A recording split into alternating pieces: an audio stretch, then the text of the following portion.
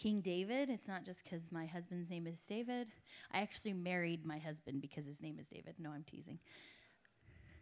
But it is one of my favorite Bible characters, and I'm excited to look at his life.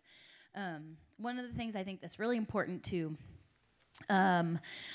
when you're reading about David, when you're reading the stories in the Old Testament or any references or Psalms that he's written, something that's really important to remember to me is that David had a relationship and a love with God's word. And you read Psalm 119, and you just see that, how much he loved God's word and the law. And I believe that's why his life was a life of praise and a life of commitment, even in times that were very hard. And we're going to talk about some of those times today. If you were here with us last week, we talked about Job.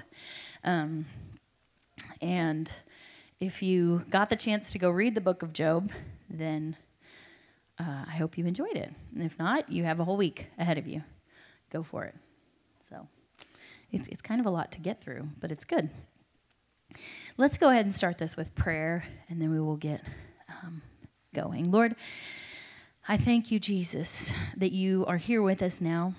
I thank you for your word and for the truth of your word that can lead and guide us. Your word is a lamp to our feet and a light to our path, and I thank you for that. And I pray today that that would be the case, that you would light our way, and that, Lord, whatever it is that we need to hear from you, that we would be ready to hear it. I pray, open our ears to hear you.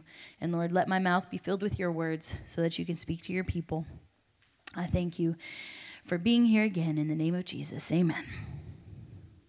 So, our truth today about God is that he is worthy of praise in every situation. He's worthy of praise in every situation. Now, how many of you know you don't always feel like praising him in every situation, right? But praising God doesn't always look the same. We kind of think of, joy, or we think of, jumping up and down or clapping your hands or waving your hands or singing a upbeat song, But it can look a little different than that. Praising God, putting him first, dedicating yourself to him, speaking out words of praise. Our words are important to God, and speaking out words of praise is a way that we can praise him.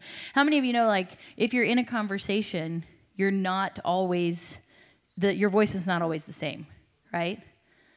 If you're sad, you're saying something that's important, but your voice might be sad. But your words are true, right? And if you're happy, your voice might be loud. You might be sharing something you're excited about. And some of us, though, we think of talking to God like we do texting. Have you ever texted somebody that has no emotion with their texting? It's just, this is what they have to say. And you're not, that's why texting is bad sometimes, because you're just not sure, are they mad at me? All they said was yes. They only answered my question. Was there more? But then there's people that text and they've got heart, heart, heart, heart, heart, heart, heart, happy face, happy face, happy face, clap, clap, clap, clap, clap, clap, clap. And you're like, all I needed was a yes or no. But some of us, we think about the way that we talk to God, and all of that, I think him knowing our emotion and knowing through our actions and even the sound of our voice is an important thing. And so praising God doesn't always look the same. But we need to be ready to praise him in every situation. So we're going to talk a little bit about David. King David. At this point, he's not King David yet when we start out in our story. But when we find this young man, this young boy, we find that he is someone who loves to praise the Lord. So we meet King David as a shepherd. And as a shepherd, he spends hours alone in a occupation that is not very grand. I mean, he's the youngest son here, so he's got the worst job. He's the keeper of the shepherd, but in protecting his father's sheep, David comes to know the joy of God's presence and the thrill of God's power. He writes songs, he worships the Lord, and those experiences with God in that lonely time where it was just him and God made him a worshiper. That's why it's good sometimes for us to separate ourselves from things. And maybe we can't physically be separated from people like David was as a shepherd. But sometimes there are things in our lives that are very loud, right? Whether it's media, social media, television, movies, even music sometimes. And if we can quiet those things and be alone with God, that's a good thing, right? Can you imagine if we if we had conversations with our spouses like we had with the Lord, and we had music like blaring? What'd you say? Now, obviously, God can hear us, and some of us, we do that to help distract us. But sometimes it's good just to be quiet with the Lord. And I challenge you to do that, even though it might feel a little bit awkward. So, looking at the life of David, we're going to start at one particular moment, and we have a day when David is out in the fields, and a messenger arrives and tells him he has to come at once because Samuel, the prophet, is calling for him. Can you imagine David? I mean, here he is, a shepherd, a young boy. What in the world is he calling? You know what he thought? Oh, I've done something really, really bad. Why is he calling for me? He can't believe his ears. And when he arrives to Samuel, the unthinkable happens. This prophet anoints David, this youngest son, this lowly young son, this shepherd, as the next king of Israel. I imagine it took a little while for the shock to wear off. I think the best part about this story is like, okay, you're anointed king. We'll see you later. Go back being a shepherd. And so David, alone again, praises God for such a blessing and such an honor. Now, this is a huge promise. And yet, here he is alone again. Have you ever had something like that happen where you had this great high or this great moment happen? And I'm talking spiritually, or a promise from God, and yet it seems like it's never going to happen. Like, okay, I'm ready. I'm ready for this. And it takes forever to happen. But that kind of becomes the true test of where you're at with the Lord, or where you are in your praise and worship. In your waiting, can you praise the Lord? So time passes, and actually this lesson is a really good timeline of the life of David, which I think sometimes we can kind of, gets a little confusing when you're reading. So time passes, and a messenger comes to David, and this time it's a message from the king. And King Saul wants David to come at once to play the harp for him, or the lyre for him. So now the king's calling for him. He's going to be a court musician, one step closer to the throne. I mean, here he's going to be playing in front of the king, knowing that one day he's going to be king. So David is praising God for such favor in his life, and he continues to faithfully serve his father and the king.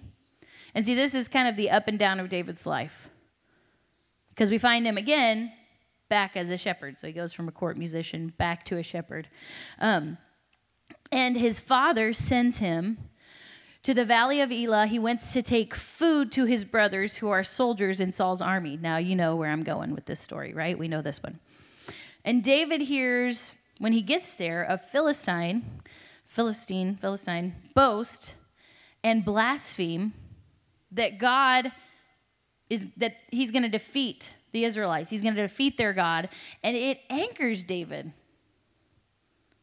because he loves the Lord. You're not going to talk about my God that way. No way. My people that way. I'm always trying to figure out why in the world nobody else was mad about it. Just scared. It's because he was a worshiper. He knew the Lord. He loved the Lord. So we can see the uniqueness in David's life in this. In this moment, you can see how his relationship is very unique with the Lord. And so we kind of go through the story where, Saul's armor doesn't fit him, but he knows he's going to fight this giant. And so the king says, go ahead. You're the only volunteer. I guess it's you. And so David takes his sling and his 5 smooth stones, and he runs toward the giant to do battle. And of course, to the shock of everyone on both sides, he triumphs over this Philistine warrior. And David praises God yet again for his power and his presence. Now, David had known what it was like to praise God up to this point. But on the way back home from slaying Goliath, he learns a new lesson, which was probably one of his hardest lessons to learn. But he learns what it's like to be praised. Because he hears women singing his praises. And the song said, Saul has slain his thousands, and David his tens of thousands.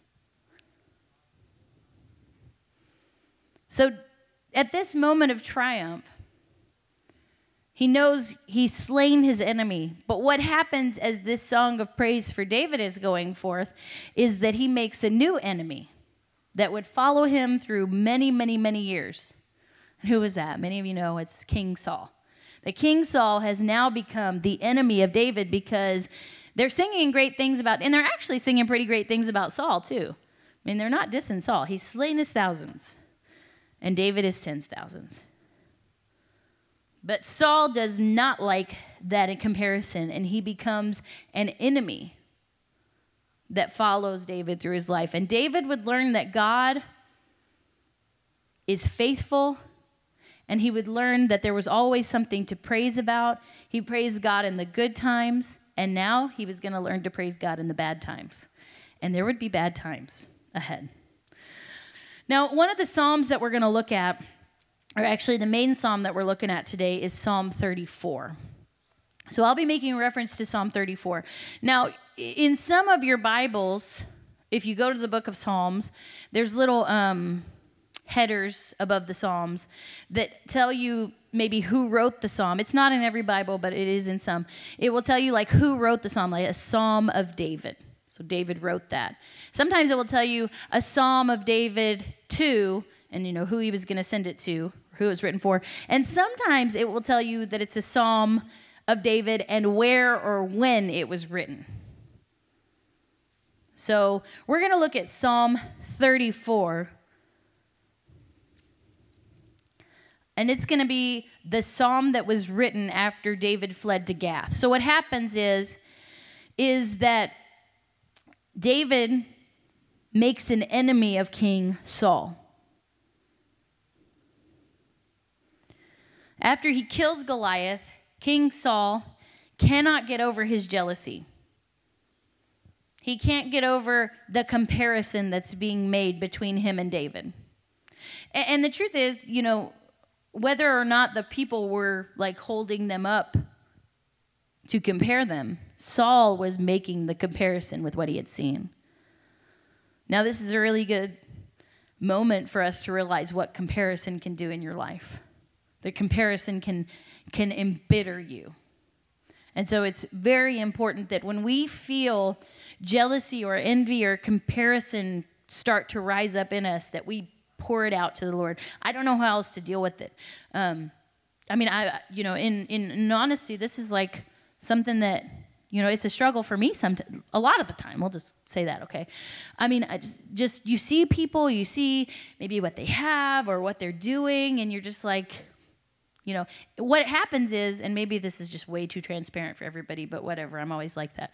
So what happens is you begin to, in your mind, think poorly of the person that you're comparing yourself to. And you come up with reasons why they're bad, or what they did is not valid, or what they did is not as great as everybody thinks it is, right? And so that's what begins to happen. And so what's bad about that is you begin downgrading blessings from the Lord. So somebody's being blessed, or somebody's doing something that's good, that's valuable in the kingdom of God, or even valuable in their community or whatever, and you begin downgrading something that's valuable and that's good because of jealousy, because of comparison. The only way that I've learned to deal with that is to deal with it consistently. And that just means repentance, right? I die to that. To say, okay, I know God. In the moment. You don't wait till your prayer time. In the moment. God, my mind right now is consumed by jealousy and envy over what I've seen or what I've witnessed or by what's happening in this person. And so, God, I give it to you right now. I know that maybe I'm still going to continue to feel it, but I'm going to acknowledge right now that I feel it, and then I'm not going to feed it, and then I'm going to move from this place. And just doing that in the moment is very, very helpful. And it doesn't mean that you're never going to feel that way again, or you're never going to deal with jealousy or envy or comparison again. But it means that I'm going to stop it every time it starts to happen. I'm not going to let it take hold in my life, because it will take hold quickly, and then it takes a lot longer to get out.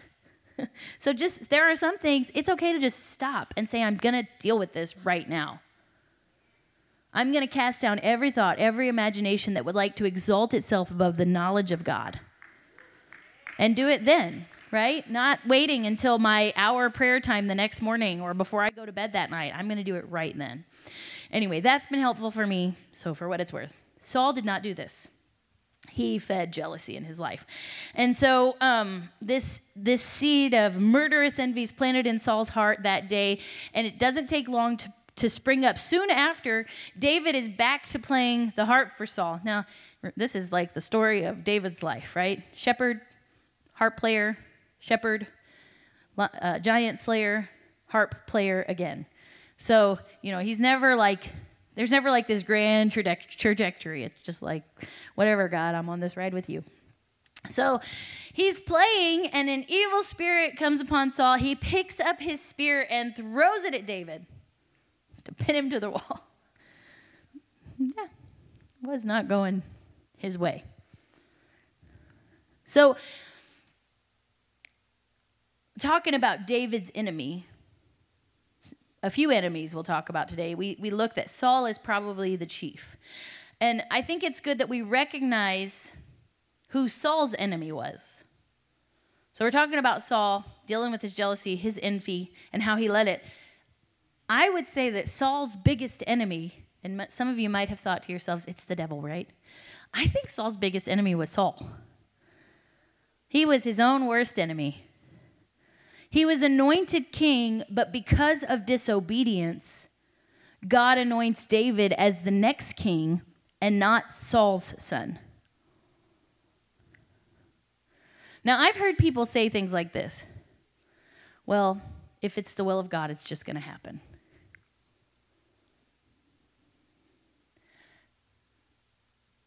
I think sometimes we walk ourselves right out of the will of God.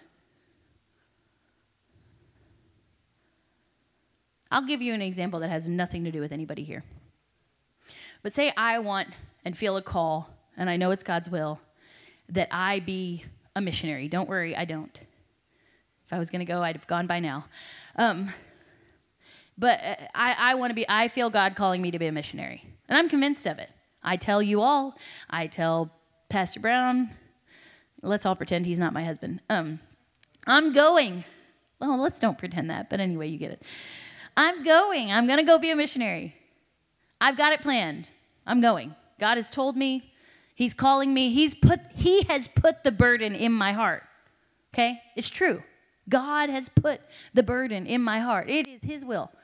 And I know it. And we all know it. It's written all over my life. However, I overspend, I don't work, and I can't get my finances in order, and I'm in debt up to my eyeballs. I have walked myself right out of what God wants to do in my life. That's what I mean by that.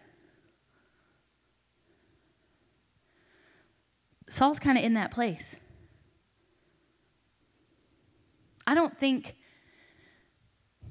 We see such change in Saul's life, and we just see him take that path that his own heart, his own mind would take him down. And we see this evidence that Saul is determined to put David to death.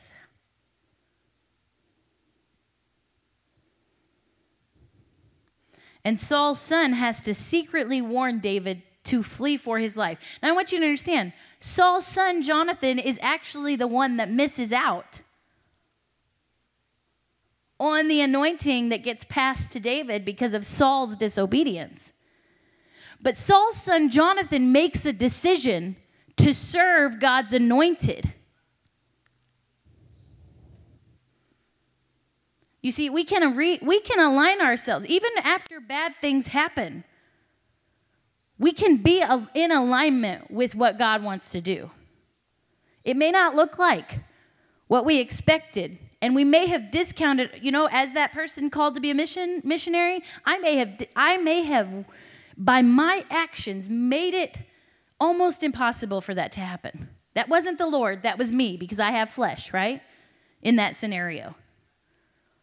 But at some point, I can come under submission with God and say, I'm going to work until I get myself out of the mess that I've gotten myself into.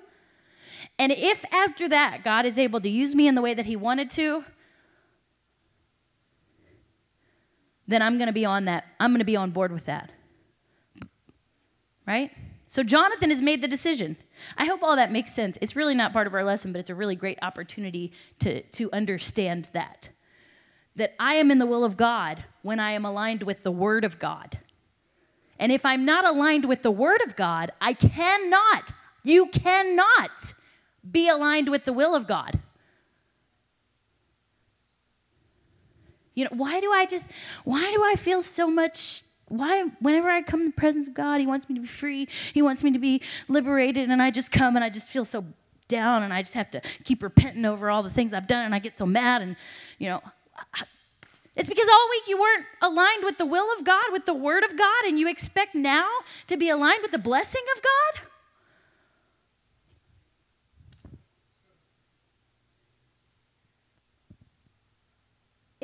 It can't be. God's true to his word. Now, thank God for repentance. Repentance means I die to that thing that just kept on being dug up in my life. I'm going to not do it anymore. And I'm not going to say until I do it again or expect myself to fail while I'm repenting. In repentance and the infilling of his Spirit, we have the power to overcome sin. It's in you. If you're filled with his Spirit, the power to overcome sin is in you. And it's kind of like what we were talking about, praying about jealousy or about envy. It's in the moment. I have to, in that moment of temptation, look at the Word of God. Flee from temptation. You know what it means? If you're fleeing from temptation, you're going away, but it also, you know what else it means? It means that temptation's right here. Like it's in view. Like you're going to be tempted. You're going to deal with things. They're going to come into view. Because we're not isolated from temptation. We're not isolated from this world. And so I'm going to flee from that. And fleeing looks like running, like Brother Craig said, and a lot of times asking God to help us. I'm going to resist the devil. I'm going to submit to God. You got to do both, or it doesn't work out very well. You're very much not powerful enough to resist the devil without God. But you're filled with the Holy Ghost. So you always have that power. There's a lot of hope in this. There's hope in that. So, again, I'm kind of getting off. But, so Saul is determined to put David's to death. David is warned by Saul's son Jonathan to flee for his life. And in fleeing, David makes a risky decision. He flees to Gath, which is one of the 5 main cities of the Philistines. So Saul is so much an enemy now that he runs to his other enemy because they're less of an enemy.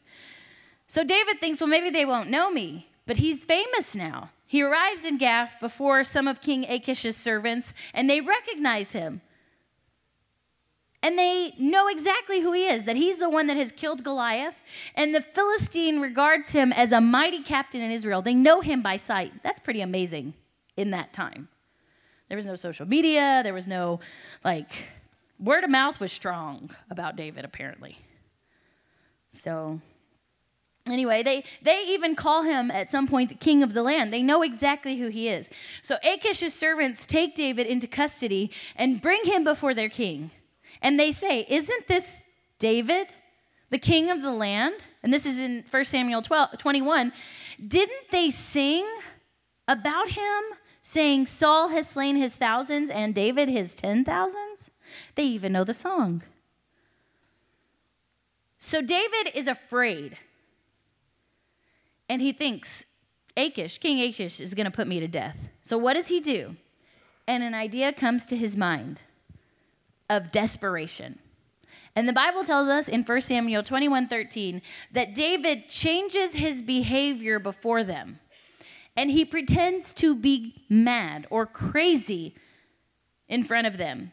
He's scratching on the doors of the gate. The Bible tells us, it gives us a very vivid picture, that he lets saliva fall down his beard. He's drooling to try to make them think that he has no mental capacity. And so David's performance is convincing, and Achish is sure that David is insane. They send him away. They just throw him out of the city. Well, he's crazy. We don't want to take responsibility for him. We don't want anybody to think we're responsible for him being crazy, so can we just send him away? So he's thrown out of the city. It worked. His plan worked. I actually really, really like that story. I think it's great. Like trying to picture that in my mind. I'm like, genius. He gets as far away from Gath as he could. And later, we would find that David would compose a psalm about his experience in Gath, and that is Psalm 34. And David reveals in that psalm that he had not relied on his ingenuity. He hadn't relied on his acting skills to escape this fearful situation. But he had relied to God, calling out to God in prayer. In that moment, he had to say, what do I do, God?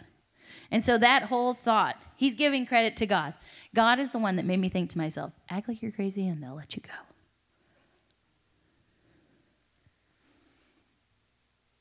So David plays his role. He did all he could think to do, and he did the best he could. But he acknowledges that God has set him free. And in Psalm 34:4, he says, I sought the Lord, and he heard me and delivered me from all my fears. Verse 7 says, the angel of the Lord encampeth round about them that fear him and delivereth them. Verse 17 says, the righteous cry, and the Lord heareth and delivers them out of all of their troubles. Now, there's something to point out here in this story. David trusts in God. He listens to God, but he also makes an effort. So what does that suggest about the role we should play when we need deliverance and when we need freedom? It tells me that God is willing to give us very specific instructions. But it also tells me that we have to follow them, no matter how strange they seem to us. We have to make an effort. So we can be thankful that we serve a God who knows our fears, that he hears our cry, that he delivers us from trouble, and we'll probably never be in the same situation that David was in. However, we do, as believers in Christ, have an enemy that is actively trying to destroy us. Peter says he was prowling around like a lion, seeking whom he may devour, in 1 Peter 5:8. But there is, like David said, an angel of the Lord encamping round about us if we fear him, and that God is wanting to send us deliverance. He's always surrounding us, and we can hang on to that promise that if we resist our enemy and we're steadfast in the faith, that he'll deliver us. We've got to put our faith in God. We've got to submit ourselves to him, like I quoted from James. And then we can sing the song that David sang, the righteous cry out, the Lord hears and delivers them out of their troubles. See, again, you cannot compartmentalize when you cry out to the Lord. You've got to cry out to the Lord when you need him. When you're struggling, when you're tempted. You know, I made mention of jealousy and envy, and a lot of us don't immediately think there's a temptation. But that's exactly what that is. When I am tempted to live in that emotion of jealousy or comparison, that is when it can become sin. I will have emotion. I will deal with mental struggles. I'm not free from that. But in that moment, I have to recognize I have to cry out to God, and he will free me from it.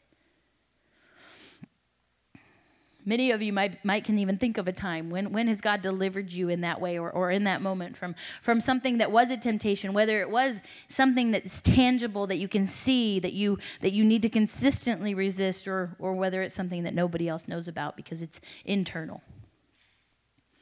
So David flees from Gath, and he makes his way to the cave of Adullam in 1 Samuel 22:1. It was about 10 miles southeast of Gath. It kind of a no man's land between the territories that were controlled by the Philistines. And there were many caves in this area, natural formations that made it a perfect place for David to find refuge from the enemy, from Saul and Saul's army, these people that were seeking to kill David. And so what happens is David's in this cave, and David's family hears. Now, I do not know what kind of mail system they had, but it does seem to be effective. They know David when he gets to Gath, and now David's family hears about him being in the cave. It seems actually a little bit quicker than what's going on in the States right now. But maybe it's just me. But he's in this area, and his family hears that he is there, and they join him because they feared Saul.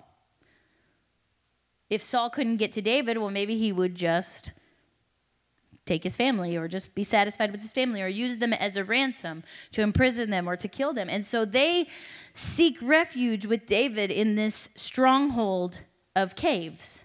Now, I want to point out that in Psalm 42, that was probably a psalm that was written during the time that David was in these caves.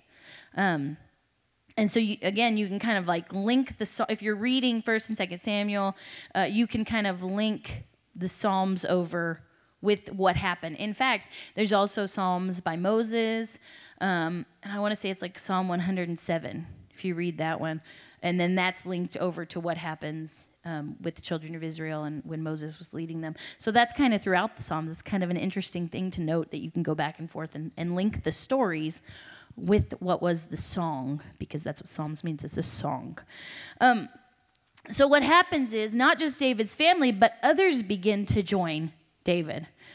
1 Samuel 22:2 says, "And everyone that was in distress, and everyone that was in debt, and everyone that was discontented, gathered themselves unto David, and he became a captain over them, and there were with him about 400 men."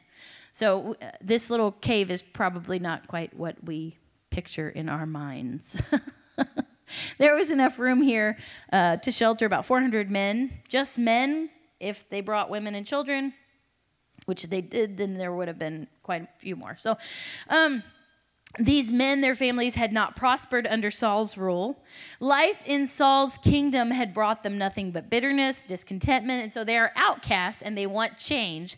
And they look around and see nothing under Saul worth preserving, and they decide, you know what, we've heard that David's been anointed king. We've seen him, beat Goliath. I think it would be a really good idea if we just follow him. So here's this outlaw David, and he has an outlaw band of about 400 ready to serve and follow him wherever he would go.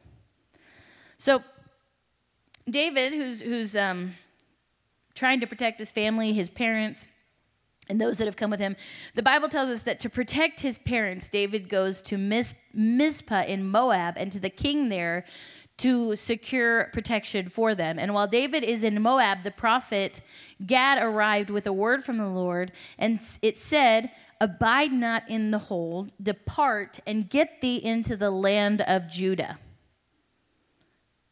So before this word comes, David had doubt in his mind whether any of his tribe would support him. But now he is certain, because of the word of the Lord, he's certain that they would. This word of God assures David that God supports him and would not abandon him. And all of his fear melts away. He has a rush of confidence, and he and his men set off for Judah. See, this is where we see the confidence that David has in the promise and the word of God. It is a blessing to receive a word from the Lord in a time of fear, when you're confused, when you're in doubt. at camp this week, there's an elder who is known for giving words of prophecy. So, like if you see him coming towards you in altar call, you know he's going to say something to you that the Lord has told him to say to you. And that I kind of was raised around that kind of ministry, so I'm not bothered by it. It doesn't make me afraid. But I was with a teenage girl at one point, and every time she saw him, she was like, "Oh, I don't want him to talk to me." But I am thankful, and I shared a little bit with you last week about a time in my life when someone, gave me a word it was a word of encouragement, a prophetic word of encouragement, and that God was with me. And so I'm thankful for that. And I don't want to be afraid when God wants to use different avenues to speak to me in that way. I don't want to be afraid of it. I want to be ready to hear from it. And I want his word, his voice, the gifts that he gives us in his spirit for me to desire those in my life. Because I believe he wants to speak to us in every way that is promised in his word. I don't think that those things were just for then and they're for no longer. And I want to be able to be ready. If it's a prophet, if it's a still small voice in prayer, if it's a word that comes when I meditate on the scripture, I want to receive a word from the Lord. And here's the truth. God promises that he will always be present to comfort, to guide, and to deliver us. And he wants to speak to us if we will seek him. I want to just finish up with a little video. I hope you've been enjoying these. I think it's nice to hear another voice. So Brother Alexander, go ahead. A few years ago, my wife and I went through a time of major life and ministry transition. We were pastoring a church, and we felt very strongly that the Lord wanted us to resign. Now, we didn't know where we were going to go next, but we felt so strongly about this that we went ahead and resigned without knowing what the next step was going to be. That's something I don't recommend, by the way. But we needed a place to go to church, so we decided to start attending church about an hour away, where one of our trusted ministry mentors was the pastor. After prayer, we felt like that the Lord wanted us to relocate to be closer to this city where we were attending church at. And the problem is that I had a good job where we were living at. We had a comfortable place to live. Our kids were in a great school district. We were close to family. And it really didn't make any sense for us to up and relocate to a new city. But nonetheless, that is very much what we felt like the Lord was leading us to do. And so we started making plans to do just that. People would ask us what we were planning on doing next because they knew we weren't planning on staying in that area. And we would tell them we're planning on moving. We didn't know where we were going to move to. We didn't know where we were going to live at, didn't know where we were going to work at. To say that we were afraid would be an understatement. Summer was coming up, and we knew that it was the perfect time to move, but we had no house to move to. I still didn't have a job, and we didn't know what the Lord had for us. Late that spring, we attended just an ordinary midweek Bible study. There was nothing unusual about that service, but I'll never forget, at the close of the service, as our pastor was getting ready to dismiss, he stopped. And he looked over at me and he said, God just told me that he's going to work 3 miracles for you this summer. Within the next 90 days, God opened the door and provided me with a brand new job that I love. He provided us with a new home, a beautiful home, and he also filled my daughter with the baptism of the Holy Ghost. As an added bonus, God also provided us with a new vehicle that summer. God did everything that he said he would do and more. We just had to learn how to trust him. It was certainly a time of uncertainty and transition, but God was there for us, and he took care of us, and God will be there with you as well.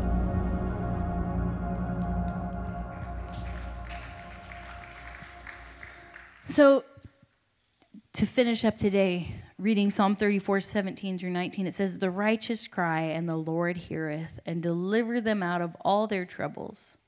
The Lord is nigh, or near, to them that are of a broken heart, and saveth such as be of a contrite spirit. Many are the afflictions of the righteous, but the Lord delivereth them all. Now, David reveals an important fact there in verse 19. He says, many are the afflictions of the righteous. And there are a lot of blessings in living for God. But God, as we talked about last week, does not promise to keep us from afflictions. Our afflictions might be many, but David reveals another important fact. He says, the Lord delivereth them out of them all. He says, the Lord are near to them that are of a broken heart, and he saveth those that be of a contrite or of a repented spirit.